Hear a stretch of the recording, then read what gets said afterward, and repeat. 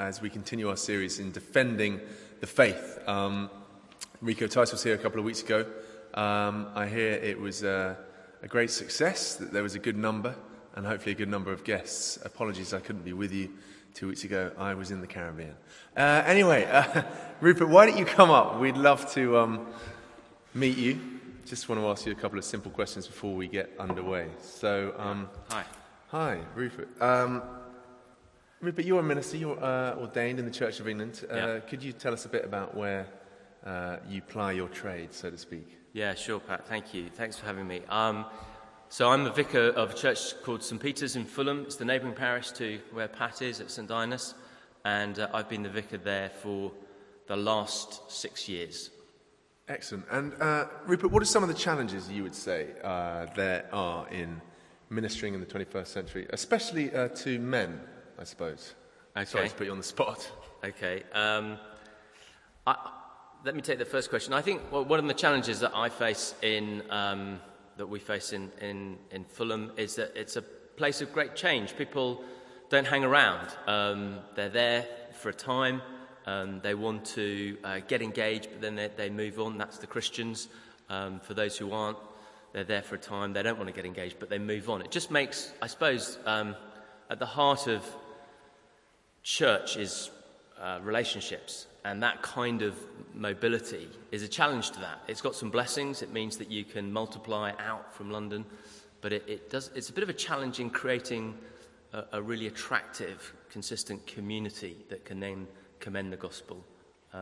That's one of the biggest challenges I face. One of the biggest challenges I face with men, I think, to be frank, is to try and demonstrate the credibility of a faith that sometimes presents in quite a with values like forgiveness and gentleness and humility and self-control.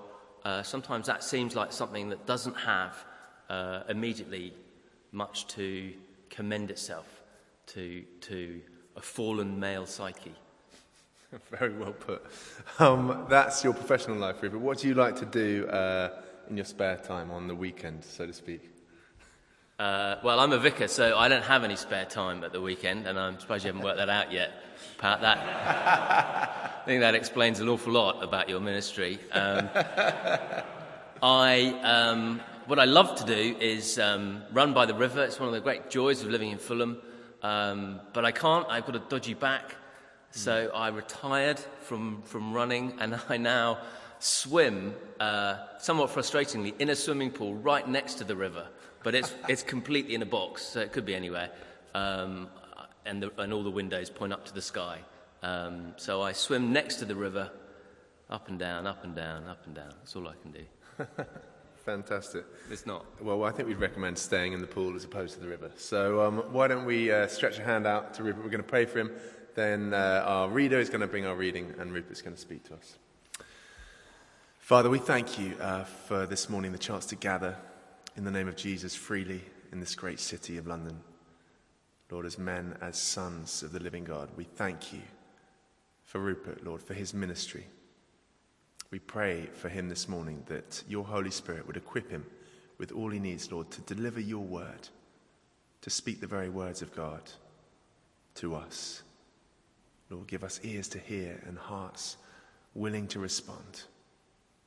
And send us out from this place fired up to live for your name, for your glory. For Jesus' sake we ask it. Amen. Amen. Amen. Mike is going to bring our reading, and then Rupert's going to speak to us. This morning's reading is taken from Acts chapter 8. Beginning at verse 26 to verse 40. And it's on page 1101 if you want to follow in a red Bible. Acts chapter 8, beginning at verse 26. Philip and the Ethiopian. Now an angel of the Lord said to Philip, "Go south to the road, the desert road, that goes down from Jerusalem to Gaza." So he started out. On his way he met an Ethiopian eunuch, an important official in charge of all the treasury of Candace, queen of Ethiopians. This man had gone to Jerusalem to worship, and on his way home was sitting in his chariot reading the book of Isaiah the prophet. The Spirit told Philip, "Go to that chariot and stay near it." Then Philip ran up to the chariot and heard the man reading Isaiah the prophet. "Do you understand what you are reading?" Philip asked. "How can I," he said, "unless someone explains it to me?" So he invited Philip to come up and sit with him. The eunuch was reading this passage of Scripture. He was led like a sheep to the slaughter, and as a lamb before the shearer is silent, so he did not open his mouth. In his humiliation he was deprived of justice. Who can speak of his descendants? For his life was taken from the earth. The eunuch asked Philip, "Tell me, please, who is the prophet talking about, himself or someone else?" Then Philip began with that very passage of Scripture and told him the good news about Jesus. As they travelled along the road, they came to some water, and the eunuch said, "Look, here's water. Why shouldn't I be baptized?" And he gave orders to stop the chariot. Then both Philip and the eunuch went down into the water, and Philip baptized him. When they came up out of the water, the Spirit of the Lord suddenly took Philip away, and the eunuch did not see him again, but went on his way rejoicing.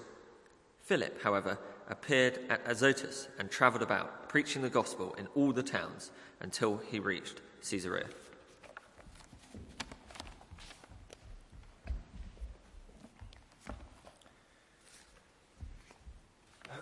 Great, thank you very much for that reading. Do keep that open in front of you. And you should find on your seats there's a short outline with a map on it. Geography is a really important part of the way that Luke has put together this account of the continuing works of Jesus through the Acts of the Apostles. And he's always giving us geography. It would be such a help if a map was printed on every page of Acts. It's not, so I put it on an outline, and there's some points there to help us as we look at this passage. Pat, thank you very much for your invitation to come and speak at Burning Man this morning. It's very good to be with you. Though when Pat told me that the passage that he'd asked me to speak on, I was somewhat apprehensive. Quite a few years ago now, I was leading on a Christian summer camp for teens, and on one of the days of the camp, this particular passage from Acts chapter 8 was the set dormitory Bible study. We had about 8 14-year-old boys in our group. And to be honest, when we opened up Acts chapter 8, we never really got beyond the word eunuch in our Bible study. Some of the boys had no idea what a eunuch was. And once we'd explained that a eunuch was someone who'd been castrated, and then once we'd explained what being castrated involved, well, we never really got beyond that concept. That was an entirely fascinating and ridiculous and hilarious thing to be thinking about for the next 20 minutes. I'm hoping for better things this morning because there are some fantastic and encouraging things here for us to see in this passage about God and his great work of evangelism, his commitment to getting the good news about his son out into his world. You can see I've put down 3 things to guide us on the outline. And the first one is this, that God is the grower of the gospel. God is the grower of the gospel. And you see that really clearly at either end of the passage that's just been read out for us. So in verse 26 of Acts chapter 8, God is the one who initiates this encounter between Philip and the Ethiopian eunuch. If you have a look at verse 26, now an angel of the Lord said to Philip, "Go south to the road, the desert road, that goes down from Jerusalem to Gaza." So Philip started out, and on his way he met an Ethiopian eunuch. God initiates this. And then at the very end, God wraps things up, brings it to a close. Do you see in verse 39, when they came up out of the water, the Spirit of the Lord suddenly took Philip away, and the eunuch did not see him again.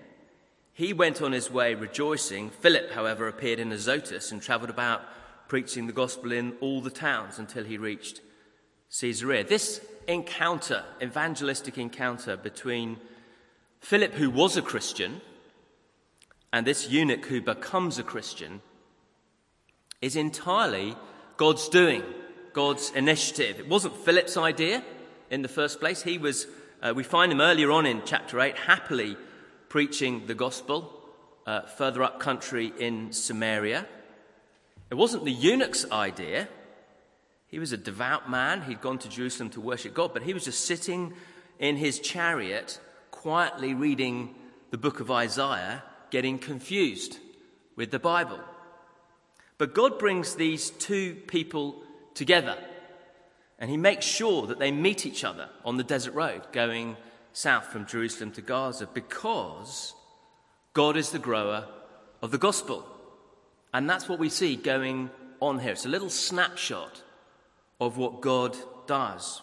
Now, to see that really clearly, we need to turn back in our Bibles to the beginning of the book of Acts. Keep a paw in Acts chapter 8. We're going to be doing a bit of flipping around this morning, not least to keep us wide awake. Chapter 1 and verse 8, if you could turn back with me. It is such a key verse in the book of Acts. It's worth remembering that wherever you are in the book of Acts, whatever you happen to be reading in your own Bible reading, it's always worth keeping a finger in Acts chapter 1, verse 8, and thinking to yourself, how does what I'm reading in Acts fit with this verse? Acts chapter 1, verse 8, before Jesus has returned to heaven. It's one of the most important things he says to his disciples. Have a look at what he says with me, verse 8. But you will receive power when the Holy Spirit comes on you, and you will be my witnesses in Jerusalem and in all Judea and Samaria and to the ends of the earth. There's Jesus' mandate, Jesus' plan for his disciples. It's his plan for the world, not just his disciples, in the power of the Holy Spirit. So not on their own or in their own strength. They are to be his witnesses. They're to bear witness, testimony to him, who he is, what he has done amongst them. First of all, they're to do that, he says, in Jerusalem, which is where he's speaking to them.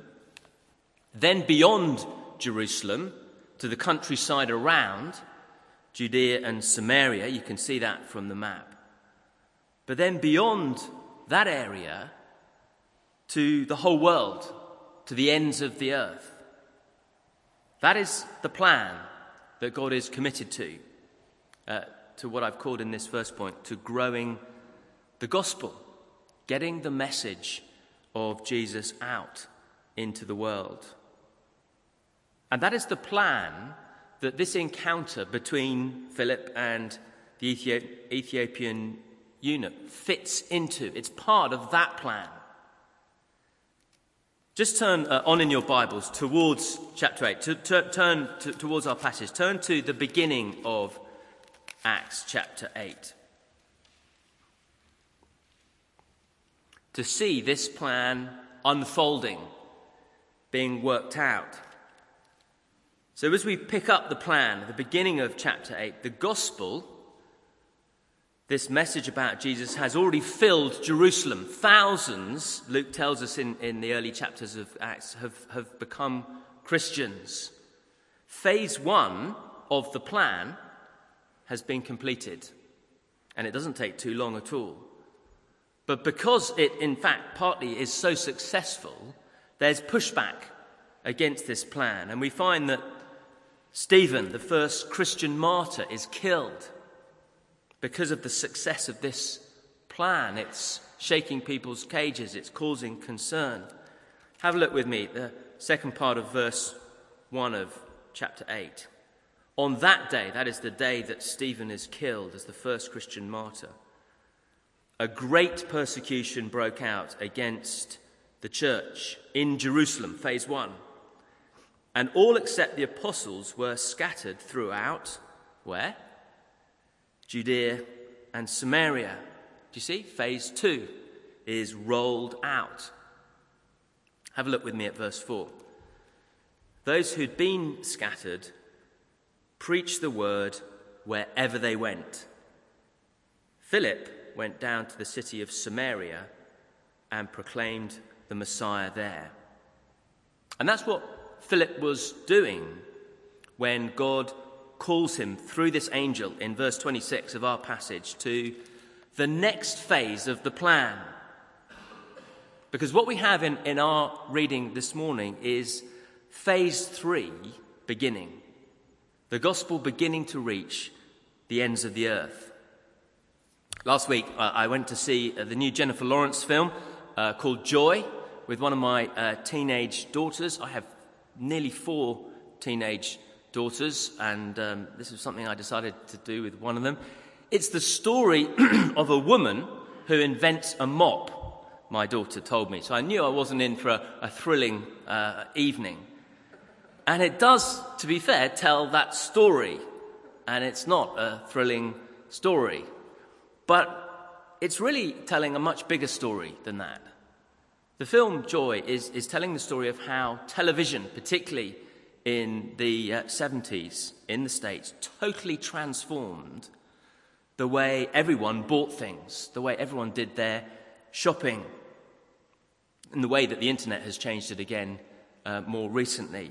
And that's probably another reason why I didn't have such a great evening, because that's not a particularly interesting story either. But in a similar and a much more interesting way, that's what we've got here in Acts chapter 8. It's the story of Philip and this Ethiopian eunuch. It's just one story in a much, much bigger story. The story of God's plan to grow the gospel, to fill the world with the good news of Jesus. But it's at this point in Acts chapter 8 that phase 3 of the story begins. Let's have a look and see how that happens. Verse 26, now an angel of the Lord said to Philip, go south to the road, the desert road that goes down from Jerusalem to Gaza. You can see on the map to get your bearings. Philip has gone, we've seen this already, from Jerusalem because of the persecution, up to Samaria to preach the gospel there. And now from there, God calls him down south of Jerusalem to the desert road. Verse 27, so he started out, and on his way he met an Ethiopian eunuch, an important official in charge of all the treasury of Candace, queen of the Ethiopians. This man had gone to Jerusalem to worship, and on his way home was sitting in his chariot reading the book of Isaiah the prophet. So do you see how God is at work in this encounter, growing the gospel? This man is an important man, an important official of Queen Candace. He's her Chancellor of the Exchequer. He's her CFO. He's from Ethiopia, we're told, which at that time, the time of the Roman Empire, would have been regarded as the ends of the earth. That's as far as anyone had thought about going. This man is a devout worshipper of God. The round trip from Ethiopia to the temple in Jerusalem and back was over 2,000 miles in a chariot. He's willing to make that trip to worship God, which is even more remarkable when you realize that when he got to the temple in Jerusalem, as a foreigner, he wouldn't actually have been allowed into the temple to make any sacrifices himself. That as an African, as a non-Jew, he would have been restricted to the court of the Gentiles, only able to pay for the sacrifices of others going into the temple to worship. But more than that, as a eunuch, he would have been explicitly excluded from worshipping God in the temple. I've put down there on the sheet a reference from the Old Testament, from the book of Deuteronomy, that would have made that very clear. Deuteronomy 23 verse 1 says this, no one who has been emasculated by crushing or cutting may enter the assembly of the Lord. That is, may join in with the worship of God. I know it's a bit early in the morning for those sorts of cross-references, but just to understand, this guy has made a 2,000-mile round trip to worship God, and the message he's come away with is, you're not welcome here. You can't come in. Someone like you cannot legitimately belong to the people of God. And when Philip catches up with this man, he finds him reading the scriptures, reading the Bible, maybe for comfort, maybe to try and get some answers to this question why he has an urge to worship a God he can't worship. Do you see how God is at work in this man's life, growing the gospel, bringing the gospel plan to phase 3, to the ends of the earth? And he's in work in Philip's life too. If you look, verse 29, we've seen already in the call of the angel, but verse 29, the Spirit told Philip, go to that chariot and stay near it. Until that point, Philip had no idea why he was on the desert road. He hadn't been told what to do or why he was there. It's that chariot. Stay near it. Then Philip ran up to the chariot, and he heard the man reading Isaiah the prophet. Do you understand what you're reading? Philip asked. How can I? He said, unless someone explains it to me. So he invited Philip to come up and sit with him. Despite what we've seen, there are no coincidences in any of this. God is at work engineering all of it, bringing these two people together in the way that he does, because God is committed to something much bigger than just these two individuals.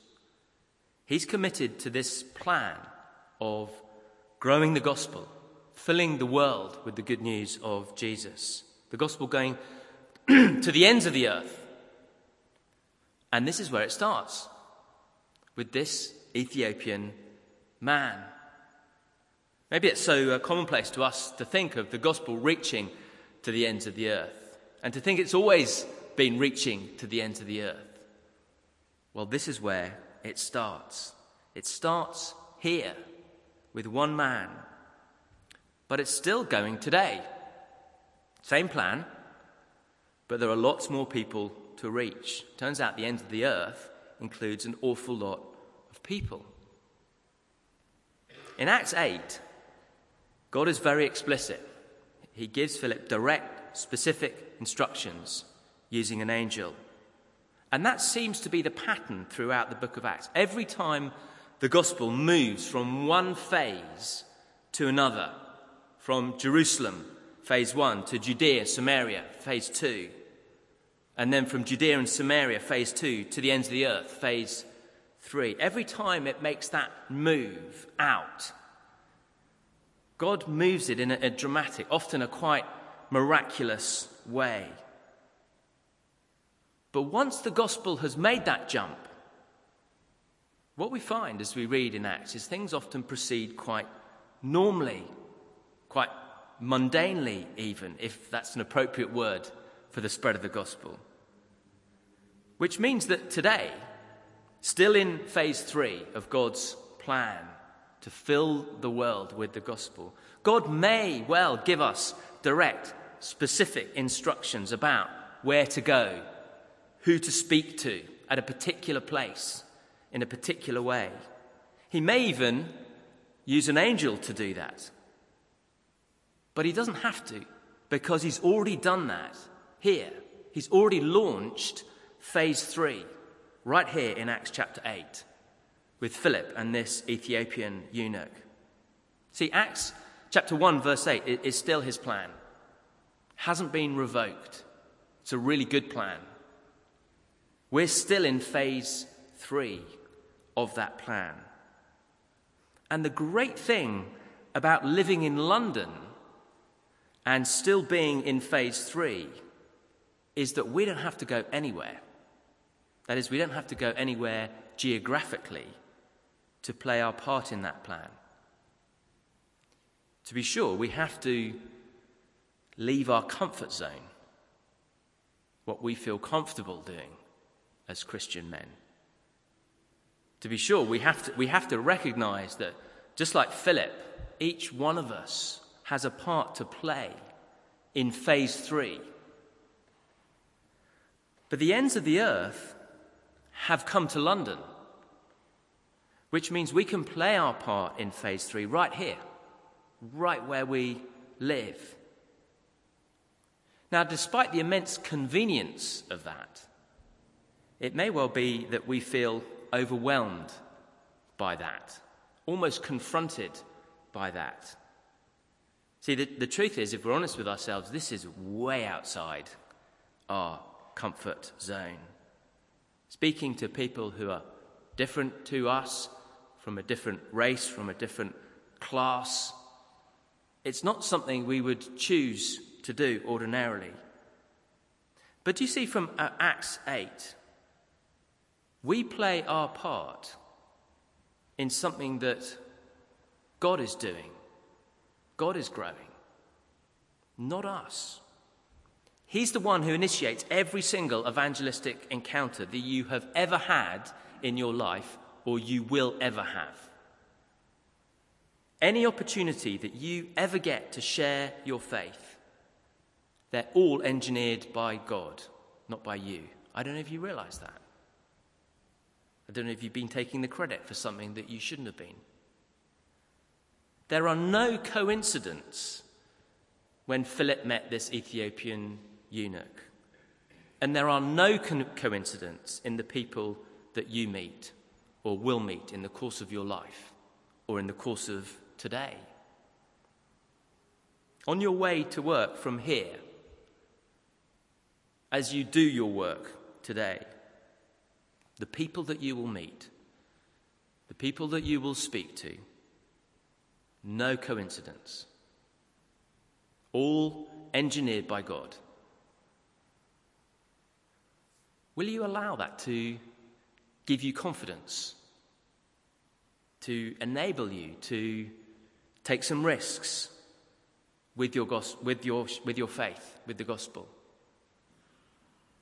God is the grower of the gospel, not you. But he wants to use you if you are willing, like Philip was, to be used. That's the first thing. God is the grower of the gospel. The second thing is that Jesus is the content of the gospel. Jesus is the content of the gospel. Have a look with me at verse 32 of Acts chapter 8.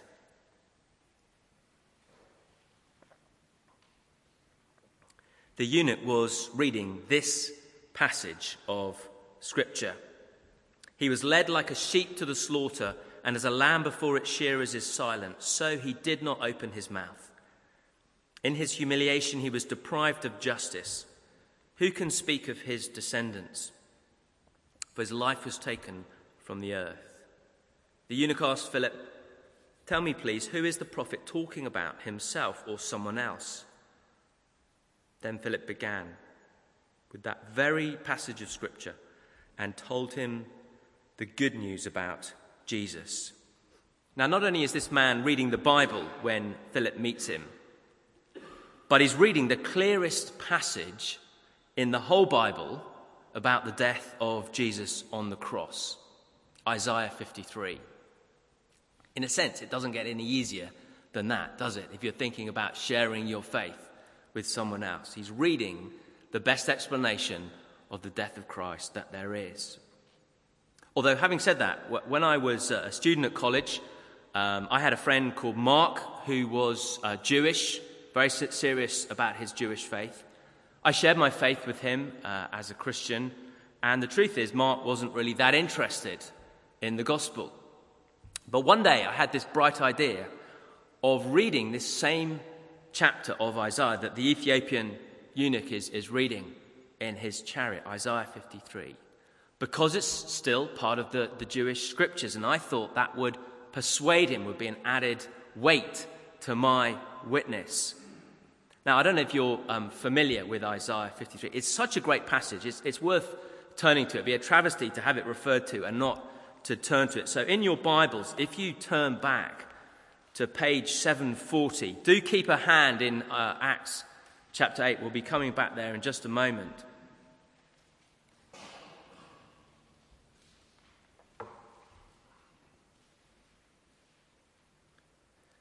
Before I read Isaiah 53 to my friend Mark, I said to him, as I read it, I want you to tell me at the end of it who this reminds you of. Who do you think the prophet is speaking of? And so I read it, stood there and I read it to him. I read the whole chapter. I read verse 4. Surely he took our pain and bore our suffering, yet we considered him punished by God, stricken by him and afflicted. But he was pierced for our transgressions. He was crushed for our iniquities. The punishment that brought us peace was on him. By his wounds we are healed. We all like sheep have gone astray. Each has turned to our own way. And the Lord has laid on him the iniquity of us all. And I read the whole chapter. I read the verses that the eunuch was reading, which are the next verses 7 and 8. And at the end of the whole chapter, I said to Mark, who does that remind you of? And Mark went absolutely nuts. He completely lost it. He said that I'd made things up in reading this to make it sound like it was Jesus. He said he'd never heard this part of the scriptures read in the synagogue, that he'd been warned by his rabbis about this kind of Christian trick to make Jews believe, and he never wanted to speak to me again, and he never did. So just in case you're thinking that Philip had it easy with this guy reading Isaiah 53, in my experience, it doesn't always work out as easy as you think it's going to go with this passage. Keep a finger in Isaiah 53. Come back to Acts chapter 8. Because the particular verses from Isaiah 53 that we're told this man is reading in his chariot are really important to help us understand why he becomes a Christian. Do you remember this man is returning from the temple in Jerusalem, where he'd gone to worship God, and he got the message, you're not welcome. You can't join us as you are. And then he reads in Isaiah about someone, if you look in verse 33 of Acts chapter 8, he reads about someone who in his humiliation was deprived of justice. Who can speak of his descendants? For his life was taken from the earth. He reads about a man who, like him, has been humiliated, publicly put to shame, deprived of a right. He reads about a man who, like him, will have no descendants. This man through death, through his life being taken from the earth, not through being a eunuch, being unable to have descendants. So he reads about a man with whom he can deeply identify. What he's about to discover is that this man has deeply identified with him. Verse 34, the eunuch asked Philip, tell me, please, who is the prophet speaking about, himself or someone else? By which I think he means is this a man I can meet, or is he long since dead and buried? Because actually I'd really like to meet this man. I think I'd understand him. I think he'd understand me. Philip's answer, verse 35. Then Philip began with that very passage of Scripture and told him the good news about Jesus. Philip's answer to his question is, the prophet is talking about someone else, and that someone else is Jesus Christ. And as a matter of fact, he is someone who's quite recently dead and buried, but who you can nevertheless meet because he rose from the dead and he is alive again. Let me tell you, says Philip, the good news from the Scriptures about Jesus, because Jesus is the content of the gospel.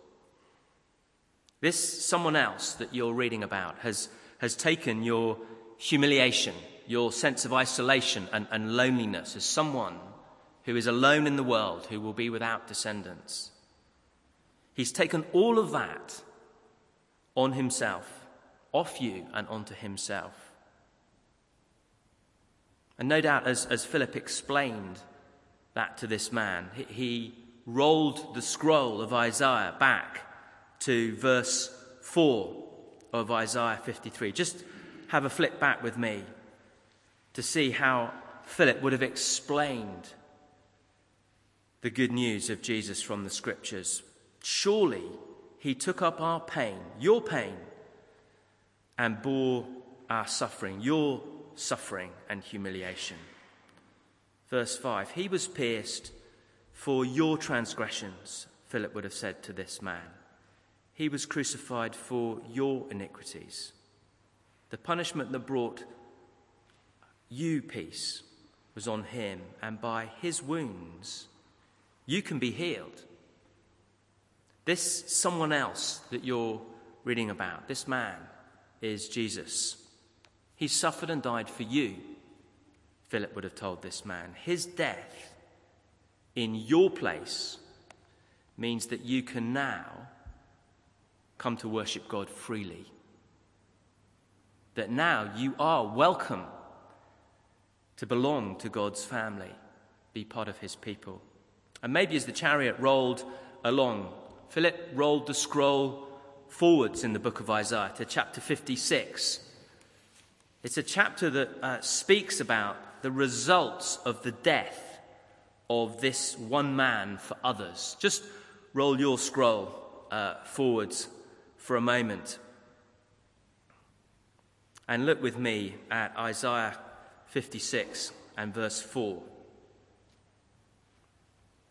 For this is what the Lord says to the eunuchs who keep my Sabbaths, who choose what pleases me, hold fast to my covenant. To them I will give within my temple and its walls, a memorial and a name better than sons and daughters, an everlasting name that will endure forever. And foreigners who bind themselves to the Lord to minister to him, to love the name of the Lord and to be his servants, all who keep the Sabbath without desecrating it and who hold fast to my covenant, these I will bring to my holy mountain and give them joy in my house of prayer, not outside it, in it. Their burnt offerings and sacrifices will be accepted on my altar, for my house will be called a house of prayer for all nations. It'd be a wonderful thing, wouldn't it, to show this man what flows out of the death of Jesus Christ. Because of his death, eunuchs and foreigners, those previously humiliated and excluded, will be welcomed in, free to worship the living God.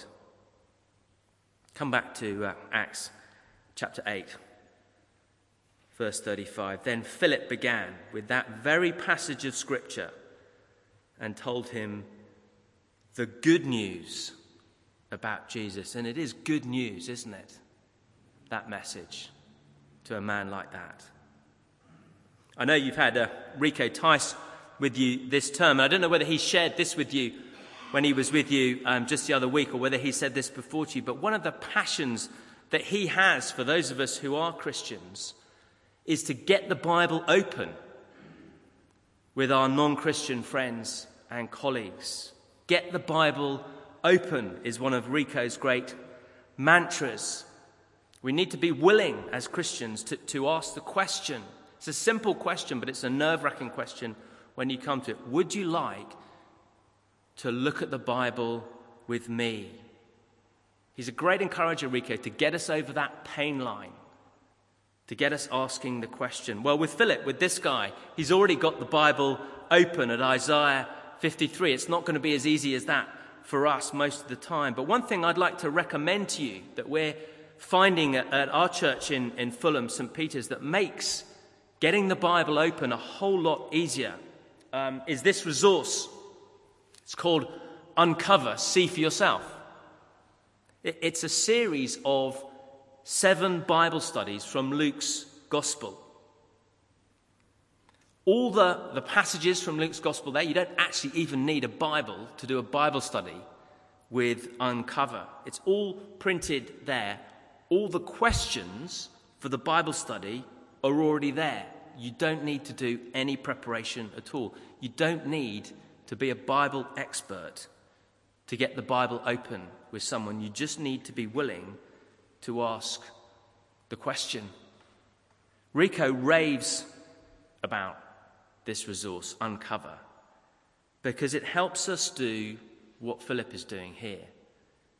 What he does with this man, get the Bible open, and then from the Bible, tell others the good news about Jesus. I've brought with me 10 copies for any 10 people here who can work out this is a brilliant resource and want to take it away. They're just on the table and they're free. They're our gift from our church to this ministry. See, apologetics, giving explanations for the Christian faith are great. Answering our friends' and colleagues' objections to Christianity, it's really crucial. It has its place. But ultimately, what we want to be doing, what we need to be doing as Christians is speaking, telling other people about this man, Jesus. And if we're doing that from the Bible, then we know that the Jesus that we're talking about is the right Jesus, is the authentic Jesus, is the one they need to hear about. God is the grower of the gospel. Jesus is the content of the gospel. And then thirdly, lastly, if we get involved in this, if we take our place in phase 3 of God's plan for his world, Luke is wanting to tell us here in Acts chapter 8, we get to enjoy the power of the gospel, seeing that at work in our own lives and seeing that at work in the lives of others. Have a look at verse 36.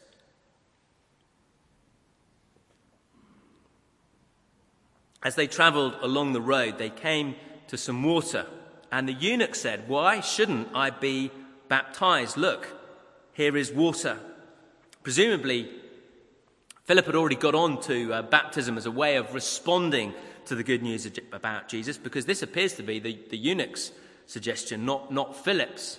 But Philip sees no reason for this man not to be baptized. The next verse, he gave orders to stop the chariot. Then both Philip and the eunuch went down into the water, and Philip baptized him. See, Philip gets the privilege of baptizing this man, of seeing the power of the gospel at work in another person's life, firsthand.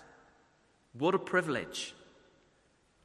All because he's willing to play his part in phase 3. Verse 39, when they came up out of the water, the Spirit of the Lord suddenly took Philip away, and the eunuch did not see him again, but went on his way rejoicing. Philip, however, appeared at Azotus and travelled about preaching the gospel in all the towns until he reached Caesarea. The eunuch doesn't have the joy of seeing Philip ever again, but he does have the joy of knowing now that he belongs in God's family, that he's free to worship God. He does have the joy now of being able to take that gospel message, that good news about Jesus, back with him to Africa, to the ends of the earth. See, this man is now part of the plan, part of phase 3. And Philip gets the joy of being involved in God's ongoing plan of growing the gospel in all the towns, all the way to Caesarea. And what's true of these two can be true of us, if we're willing to play our part in the same plan. If we're willing to play our part, we get to see the power of the gospel at work in the lives of others as we tell them the good news about Jesus. We get the joy of being used by God right here in London, right where we live, where we work, without having to go anywhere, bringing the good news of Jesus to the ends of the earth, right here. This eunuch went on his way rejoicing. Philip went on his way preaching the gospel. In a moment, you're going to be going on your way to work. How you go, what you do as you go, how you see the day ahead of you, the people ahead of you, the opportunities ahead of you, whether you see them at all, will depend on how you see God involved in your life, committed to his plan. Who you ultimately want to be talking about with people. Whether you're willing to play your part in something much, much bigger than you. Your part in God's plan. Phase 3 is happening right here in London. We have the opportunity of being a part of that and enjoying being a part of that. Why don't we take a few moments to reflect on that, our part as Christian men in God's plan to grow the gospel here in London. And I'll lead us in a prayer, and then there's some time for some discussion.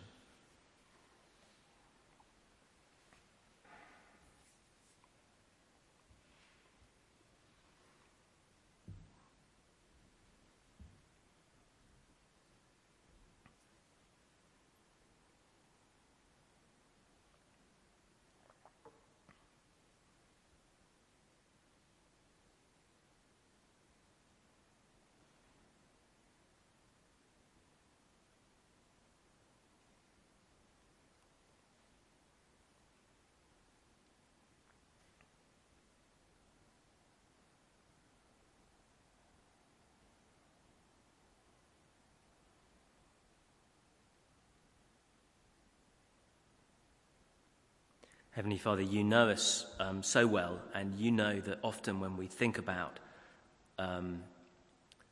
sharing our faith, we are daunted by that, and we draw back from that. We fear the censure of others. We seek the approval of others. We're conscious of being compromised by our sin. And yet we thank you for this glimpse of what you are doing in your world, your commitment to the good news about your Son, and the confidence that can give us that you are still at work in this way, in this city, to this same end. Please would you allow that to build our confidence in you, not in our boldness, but in your sovereign power. And then that would give us an incentive to share in a ministry like this, to get the Bible open with those who don't know you, to share with them the good news, the great good news that they need to hear about Jesus. And for the blessing of that to flow, therefore, into their lives, and for us to be able to see that and be a part of that and be used by you in that way. Father, please would you entice us with that joy and build us our confidence, knowing that you are at work amongst us. And we ask this in Jesus' name. Amen.